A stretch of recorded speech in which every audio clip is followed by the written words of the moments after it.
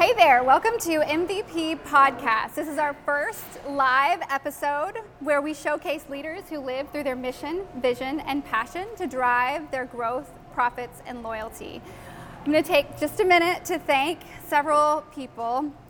First of all, I want to thank 5D Show Services. I've worked with Danny Kent over there, thank you, for over 15 years. He and his teams have done a phenomenal job providing the best service and support for trade shows and events. 5D produced the signs that you see today, and if you want to talk to them about your event or trade show, you can just find Danny right there, or you can go to 5dshowservices.com. That's number 5dshowservices.com. I also want to thank Wimberly Films.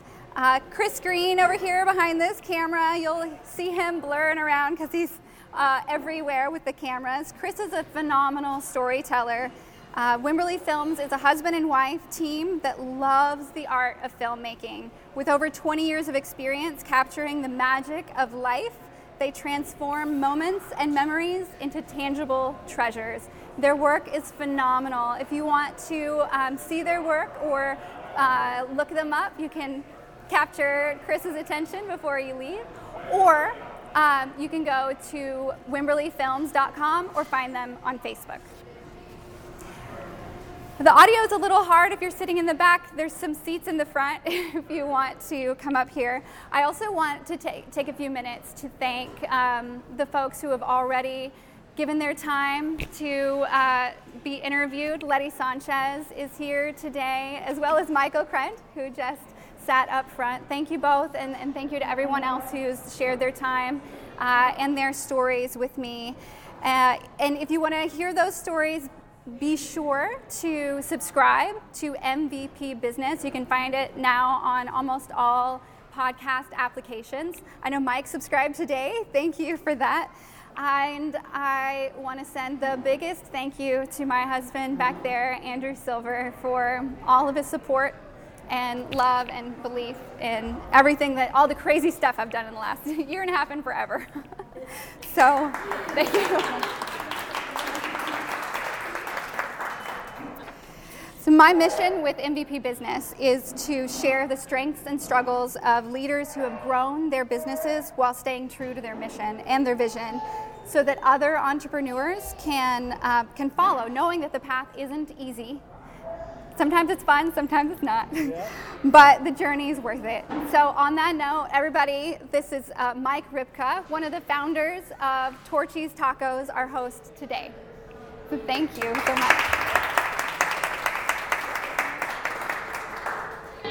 Good to see you. Good to see you too. Yeah. Thank you. So let's start at the beginning. Tell me a little bit about life before Torchy's. Have you always been passionate about damn good tacos? Good question. I've been in the food business for a long time. I started my first job. I was a fry cook at Popeye's Fried Chicken. I came from a divorced family, and if I wanted spending cash, I was going to have to go out and earn it myself.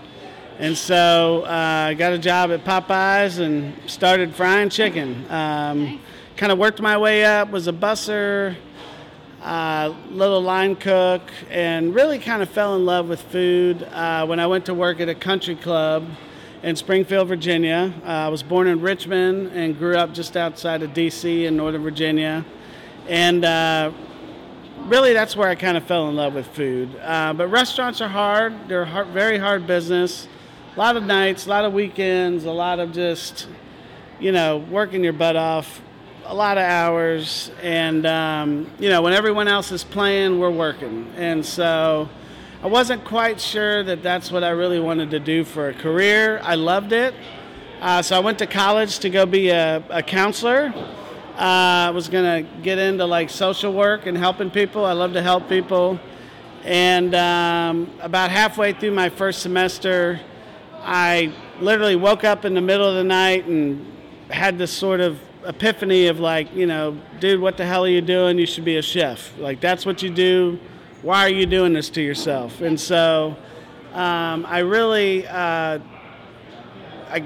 couldn't go back to sleep. I'd looked at some culinary schools at my high school when they did one of those career days, and Woke up the next morning and was like, Mom, I'm dropping out of school. And she was like, oh, hell no, you're not.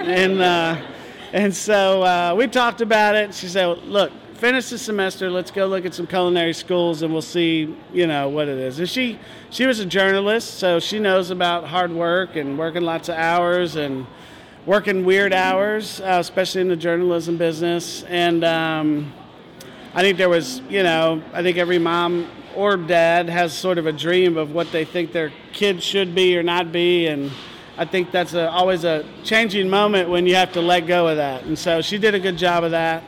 And so I went off to culinary school and worked everywhere I could and became a chef by trade and just worked all over the place. I was a chef at the World Bank. I was a chef for MTV, Disney Animation. I was a chef at Enron. We all know how that ended. That's what actually got me to Austin. And the company I'd worked for was called Sodexo, and the client was Enron. And so they got me a job in Austin at Dell Computers. So I ran all the food service there. And then, did one other stint for the Chuy's group. They had a restaurant called Lucy's Boatyard on Lake Austin. Mm-hmm. And I helped develop that menu. Some of y'all might remember the 7-Up rolls. I came up with those. So then I just was like, okay, it's time. I'm ready to do my own thing. And August 1st of 2006, I opened Torchy's. Nice. So what made you decide to do it the way you did it? Because you started with a little truck instead of, and this was before that's what everybody was doing. I didn't have much of a choice, to be honest with you. At the time, and even today, banks, unless you know someone who has money or you've got family that's got money, especially in the restaurant business, a good idea, pretty much gets you a good luck, and that's about it. And so banks were not going to just, and opening a restaurant's expensive. I didn't necessarily want to start in a trailer. I would have preferred to have a brick and mortar spot. But to open that's a couple $100,000 to $1 million to $2 million, depending on kind of what you do and how big you make it. And so that just wasn't in my wheelhouse for anything I had access to. And so I took a loan out on my house and maxed out my credit cards. And my original business partner, he actually had gotten, our first trailer used to be a barbecue trailer that used to do festivals. And so he had that, but it still needed a lot of work. He was trying to fix it up and sell it. Nobody wanted to buy it because trailers and food trucks weren't the cool thing back then. And so we teamed up together, and it was time. I was single, no kids, and I was like, if I'm going to do it now, I want to put all this hard work in now when I don't have other responsibilities to worry about. Yeah. So that was going to be my next question. How did your family react? So you didn't have a wife to say, "Oh, heck no, you're not doing that." No. But what about your mom or the rest of your family? Did they think you'd lost your mind? Not so much. I mean, she did kind of say, a food trailer? What? Like, now, explain that to me. What are you talking about? You have this great job. Yeah, you've got this long career being a chef, and you're still moving up the ladder. Like, why would you risk that? And I got more crap from my friends. And they were all just like, dude, are you crazy? Like, why are you doing this? And they just couldn't fathom that. And you got to remember that, like, food trucks and trailers, they weren't the cool, hip thing. I mean, we were one of the first, like you see now. I mean, they had them in festivals. They had them, in construction sites, but that was it, And so, but I really believed in what I was doing, and I knew that, like, I got to start somewhere. I can't let the fact that I'm opening in a food trailer stop me from, like, following my dream and my passion. So I'm like, the plan was always to go from a trailer to a brick and mortar. And so I'm like, this is a way I can start. Maybe I can do enough business in this that a bank will finally come to me and say, okay, we'll give you that money for, your next spot. You've proven your way. So I remember the first trailer, and we were talking earlier that I remember you bringing tacos to the Chamber of Commerce at 6:30 in the morning. Yep. Personally there, making sure they were hot and good, damn good. So I assume that that's part of your dedication to the product and to just working really hard as a part of your success. But how did you go about getting new customers and staying true to that idea of this is all going to work out because I'm going to have a brick and mortar? So I didn't know when and where that would happen, but obviously I needed to pay the bills and keep the lights on, and really, I wasn't even worried about making money at that point. I was just trying to stop losing money. And so we, and I think what helped me, a lot of people would look at it as a weakness. Like, I didn't have a business plan. I didn't have, this long, filtered out P&L for the next 2 years and what business is going to look like. I was passionate about my product, and I knew that if I could get people to try it, they would hopefully come back. Yeah. And so I had a red Vespa, and that I'd gotten as kind of a little toy to tool around town and have fun with, and that became kind of the backbone of Torchy's in the early days. And so I put a little basket on the back, and I'd load it up with chips and salsa, and I'd go give them to anybody. I didn't care who you were. I'd go to the hair salons, I'd go to the doctor's offices, I'd go to the car dealerships, I'd go stand on the corner and throw them in people's cars if I had to. I didn't really, I was kind of fierce about it, and I had to be, because literally, like, what I made at lunch business depended on what I could buy for night to sell at night, and it was like that very much in the beginning. So I was all in. You were. I was all in. I remember those times. So was there ever a time where you felt like everything was just going completely off the rails, and what have I done, or has it felt pretty comfortable?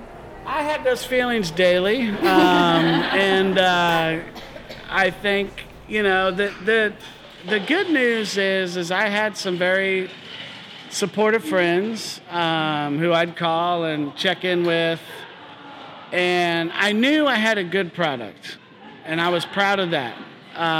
It was just, how was I going to get people and convince them to come and keep coming back? And we did everything from doing a pumpkin patch and selling pumpkins to try and get people to come try tacos, and I think the main thing that kept me going was, there'd be one little catering that would come up, like the riverboats on Lake Austin would call me and say, hey, can you do fajitas for 50 people? Or some office would say, hey, we need 20 breakfast tacos, and it'd be just enough to kind of like pay that next bill, pay that next employee check, and I wasn't getting a check, but I was at least trying to keep everybody else, happy as I could be. So, with all of that, you weren't getting a check. How long did you go before you paid yourself? Probably 2 years. 2 years? How did you pay your mortgage back? I got lots of phone calls. Lots of phone calls. Yeah, so you knew that your tacos were really good. Yes. So that's a lot of dedication to your product. Have you ever felt like you've strayed from your original thoughts of what Torchy's should be? So it's evolved a little bit. I mean, one challenge we sort of had in the beginning was, we had the feel and look of the trailer, and then how do you translate that into a restaurant and a brick and mortar and sort of have that feel? And it's evolved over time. You've gotten fancy. We have gotten a little fancy, yes. We have fancy food, Yeah. It's straightforward, but it's pretty fancy. Everything's prepared in-house, made from scratch in every restaurant, and there's not a lot of people in this segment that are doing that. A lot of people are dumping it out of a bottle, taking it out of a box, and we don't really do it that way. So I think that the challenging thing was one of the more challenging things, was really trying to figure out how that would look and feel. But we've stayed pretty damn true to my original ideas. So one of the things that you mentioned when we spoke on the phone a couple weeks ago was non-negotiables. Yes. How did you come up with your non-negotiables, and how do you translate that and keep it going as you grow from location to location to location? Well, one of our biggest ones is so we have some acronyms in the company that we call TORCH, and that stands for tenacity, originality, respect, community, and honor. And those are some of our sort of guiding lights that we use. Probably our biggest one has to do with our food, and one of the things that that we sort of beat into a new employee's head is, if it's not damn good, don't serve it. And I literally, myself, and I talk to our folks that aren't in the restaurants and even in the restaurants, to find ways, look for things that aren't right to throw away. And that sounds like a wasteful, horrible thing to do, but what it does is it keeps yourself to a standard. You guys notice in our logo it says damn good, and that was actually came up from our customers. And so our customers early on would say, damn, these tacos are good, damn, these tacos are good. And we decided to add that to our logo, and that would, really keep us to a standard of, hey, look, if we're going to say this, we better deliver. And that takes a lot of work to deliver that. And so I think that's been a big guiding principle for our folks, and people are really bought into that in our company, thank God. So that's awesome. So I love the idea of asking your employees to look for things to throw away. That empowers them to take it to another level that most businesses wouldn't take it to, or maybe they say it, but it's not necessarily something that people feel comfortable with. Well, my explanation is, if you get in let's say a bad case of tomatoes and they're green and not ripe, and the quality on them's bad, or they're way too mushy, it's a lot easier to tell a customer, hey, you know what, we weren't happy with our tomatoes today, I'm sorry, our tacos don't have pico de gallo. We're working on getting some more, but today we don't have that. Can I get you something else? Right. That's way easier than trying to pass off some bad tomatoes. Give them some crap. You bite into it and it's like, oh, that tastes horrible. That's and honestly, the other thing we really talk about is, our customers are extended family. They're like your aunts, your uncles, your cousins, your grandparents that come over.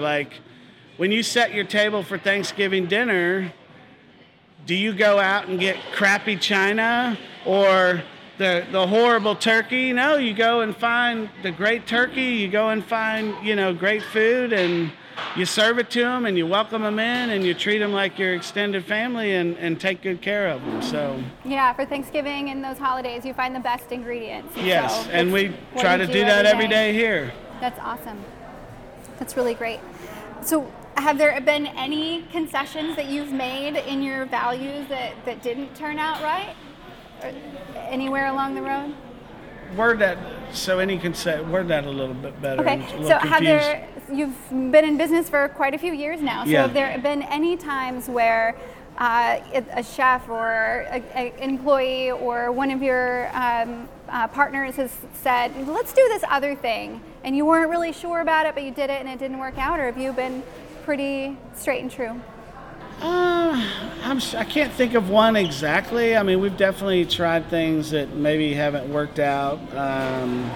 We tried to open a burger place way back in 2008, and that didn't work out. No. And I think it could have worked out, but we realized that Torchy's was much more of this is what was working. Let's keep doing that. Stick with it. I think, one thing that's been really good, so I have 5 original partners, and we've always worked very democratically in terms, it's not, this is the Mike Ripka show, and you guys need to listen to me. It's all about partnership, and everyone has a voice, and really talking that all the way through until we're all bought into it. Mm-hmm. So I think we've avoided a lot of those pitfalls of really, sort of shoving any one idea. Now, do we get passionate about it? Have I beat my fist on the table a couple times about something that I'm passionate about? Yes. But at the end of the day, like, we've all respected and loved each other enough to, like, sort of get on the other side of that and come up with what the group wants. Because if you got 3 people that are totally against something that 2 people really want to do, it's just not even going to work. Even if it's the best idea in the world, it's not going to work. So yeah. So we were talking earlier about getting employee buy-in. Can you tell me a little bit about that, about the process that you went through was it a rebrand or messaging, or what was that process about? So there's always just sort of been this family atmosphere, even since the day we started. And I think that helped a lot in the early days of us being in business. And, as you expand, as you grow, as you get more employees, as you get to different areas, you start to realize that, like, hey, the line cook in Oklahoma, he doesn't necessarily get the feel of what it's like to be in Austin, at the first or second Torchy's, right? Like, he doesn't have that same history, and we realized that we needed to be a little more purposeful around that. So, I spoke a little earlier about Torch, and so we came up with that. We came up with our mission, which is to be damn good. And so we kind of formalized that a little more, and, we start all our meetings off with those things. We talk about them a lot. They're in a lot of our literature. We've invested a ton in training, and everyone that starts with us goes through just a ton of training.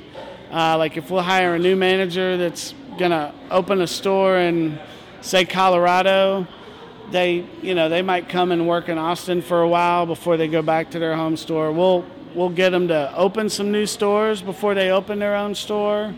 And so, we'll invest, 9 months to even a year in somebody before they're even on the ground on their own at some point. So, and that varies per position, but especially on the management side. Absolutely. So what has been your biggest struggle in taking Torchy's outside of Austin? I think probably the biggest struggle, luckily, knock on wood, I'm going to do that. It's probably not great for the podcast, sorry. But we've been very consistent with our food.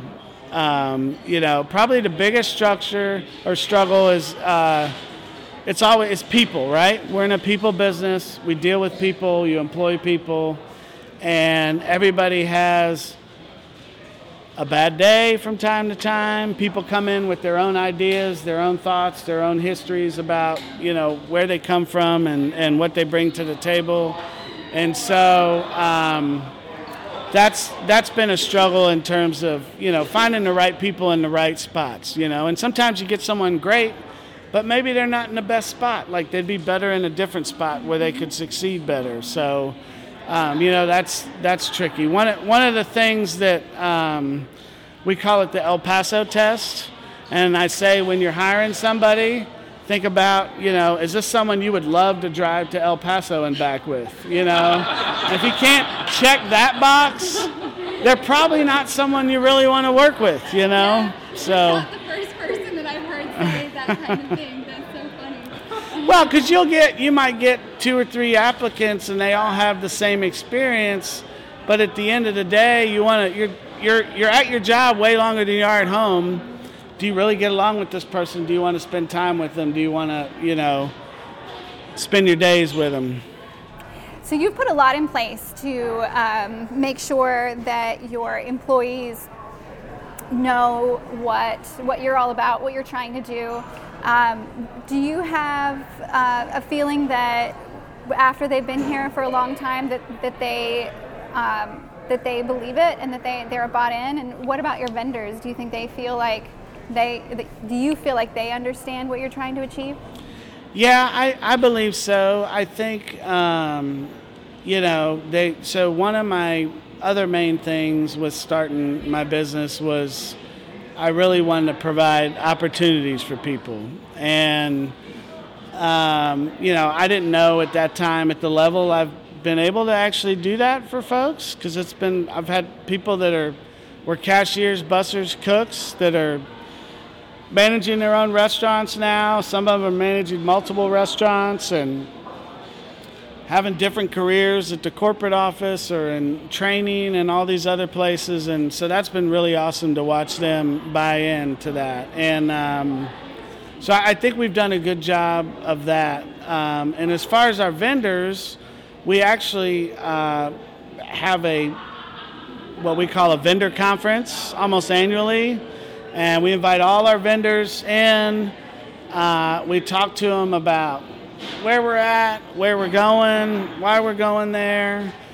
We have lots of, team calls with them around, what we're looking for and why we're looking for it. And we ask them for their help. So they feel like they're part of the process. We get their feedback as well. So is that something that you and your partners came up with on your own, or did you learn about having a vendor conference from somewhere else? Honestly, I don't really remember exactly whose idea it was or why we started doing that. We started doing that probably after we were in business for about 4 or 5 years. Before that, we were small enough that it was just kind of daily, weekly conversation with who we were working with anyways. But as we expanded and, got different vendors for different things, I think we sat around and just were like, hey, we need to get all these people together, and we're about to open 7 stores next year. Can they handle it? That was the big thing. Like, can, the guys that supply our meat, can they get us enough meat? Can we get enough cilantro? And so, I don't remember whose idea exactly that was, but it was kind of an organic thing. Like, it just felt like the right thing to do. That's great. I haven't heard of anyone doing that before. I think it's a phenomenal idea. It is a good idea. And what it does, when you think about it, they're just as much a partner as your employees are. Yes. So, they're charging you for, whatever you're buying from them. But at the end of the day, if your coffee machine goes down or your margarita machine goes down, you want a good partner that, has a relationship with. You can be like, hey, Bobby, man, help me out. And you want to be on the front of the list. Right. And you want to make sure that they're dedicated to really good products, just like you are, so that you're not delivered a truckload of rotten tomatoes. Yes, exactly. Yeah. That's awesome. So how do you personally handle competition and roadblocks, and how does that translate into the rest of the business? Competition-wise, we look at what's out there. I think we try not to pay attention to it too much, because you can really go down some rabbit holes when you do that. And I've watched myself sort of start to go down those rabbit holes when you start getting worried about this taco place opening or that place or this place, and really I have a strong belief that, when you take care of your people and you serve damn good food and you have a clean restaurant and you treat your customers with respect, it's kind of hard to lose, and so we really focus on that. Like, let's not worry about what they're doing down the street. Let's focus on, hey, did you have the best shift you can have? How were the mangoes when they came in? Are your temps right on your meats? Are you, how's your grill cook today? Was he happy? If not, why? Did you ask him? And what are your customers saying about you today? So those kind of things, and those really make, to me, that's where you put your focus than worrying about, do you need to look at it and pay attention to it? Yes. but you can really go down some rabbit holes trying to like figure out how to, how am I going to position myself against this company or that company? It's do what you do and do the best you can, and hopefully it works out. What about roadblocks? How do you handle roadblocks, or what keeps you up at night? Are there any big challenges that keep popping up for you? At this point, I'm just sort of beat into submission. I've had every challenge you can have in a business, just financially and I really take things pretty lightly these days. I think you just do I get worked up sometimes? Yes. What does that look like for you? What does that look like? You probably have to ask my employees what that looks like, because I don't always see that the best way. I honestly, I don't stress too much about too many things. I saw real quick that Torchy's was kind of a life of its own real soon after we opened up. And just our customers and kind of how diehard a lot of them are, and just the response we were getting. And I knew that it was sort of bigger than me. And so my job was to just really massage it, take care of it, and, just do my best and see where it goes. And so, I don't worry about that much stuff, to be honest with you. That's fantastic. Yeah. So where do you go to find inspiration? I love to eat. So you go to Torchy's. Yeah. I travel a lot. I go to lots of different cities, anywhere from, Michelin star restaurants all the way down to, food trucks, mom and pops, hot dog carts, doesn't matter.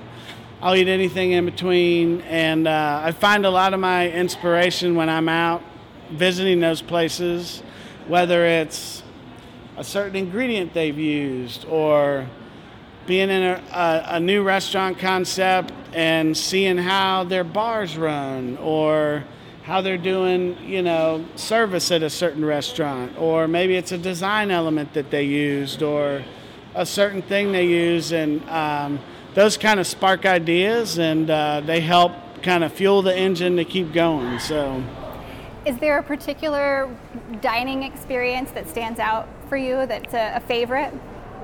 Here in town? No. Just anywhere? I love me some Uchi. I don't know I love me some Uchi. If anybody's been to Uchi, they do a really good job there. I'm actually a good friend with Tyson, and just his creative, we think a lot alike, but it's some of the best sushi I've had in the country, to be honest with you, and I love that as a cuisine. So that's one of my favorite places to go. Yeah, we love it too. It's always consistently good. What are you most proud of? It doesn't have to be Torchy's related. So I have a 9-year-old son. I'm pretty proud of him. He's a great kid. I'm definitely proud of Torchy's. I really have done, it's way exceeded my sort of expectations or even dreams of where it's been.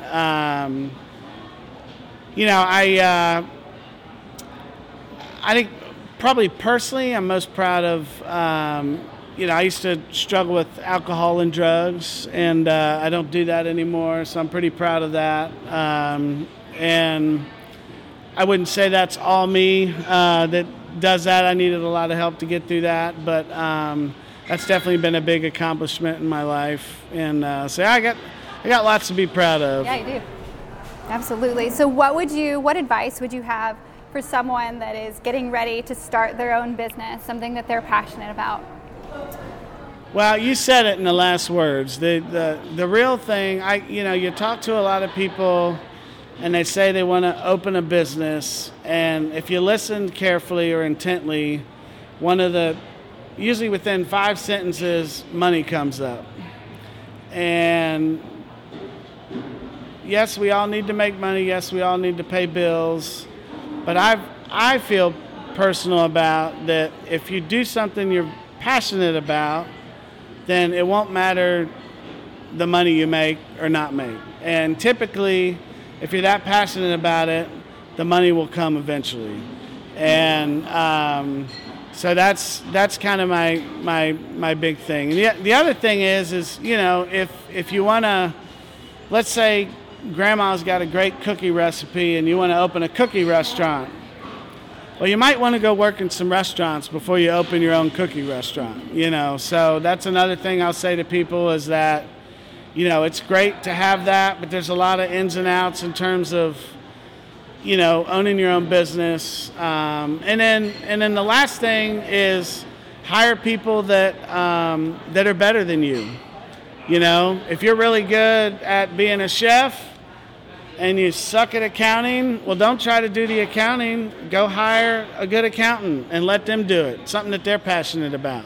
And so, you know, that's been kind of my motto, and I luckily learned some of those things early on in my career. So good, absolutely. Those are all my questions. Do you guys have any questions for Mike?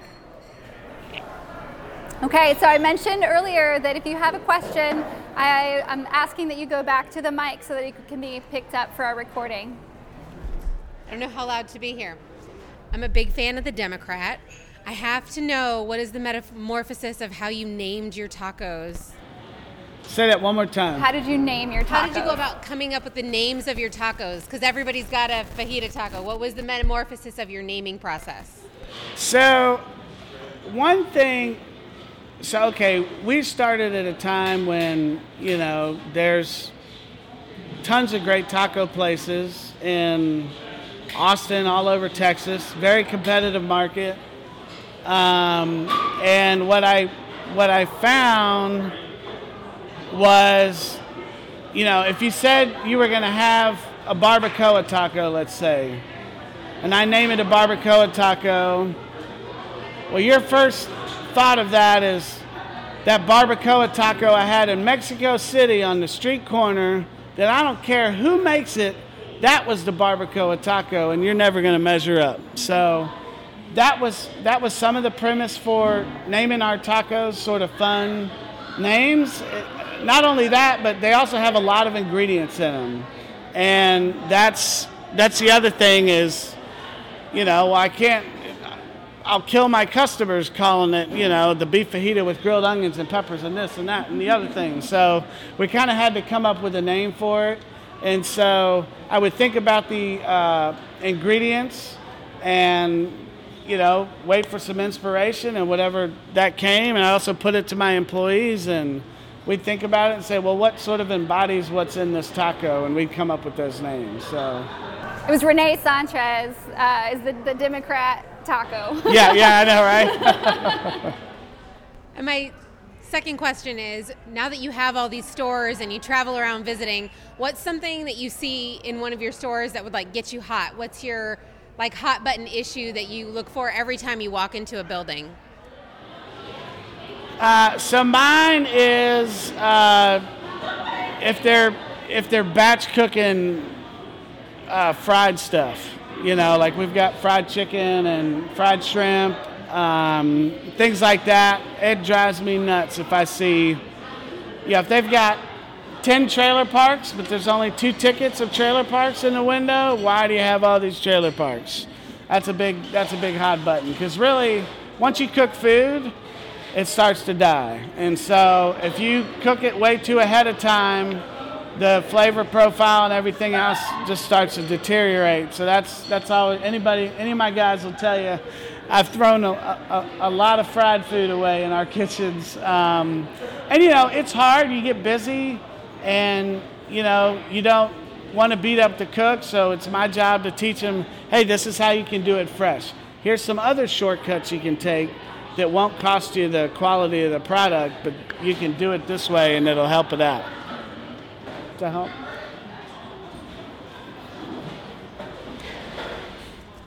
Hey, so you mentioned earlier on that one of the most challenging things for you is people, which I think it is for any small business.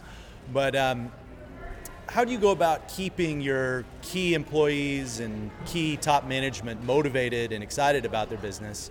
And how has that changed from where you are now with multi-state, many stores, from where you were in your first brick and mortar, very early on? So one of the ways we do that is, I talked about opportunities. I think that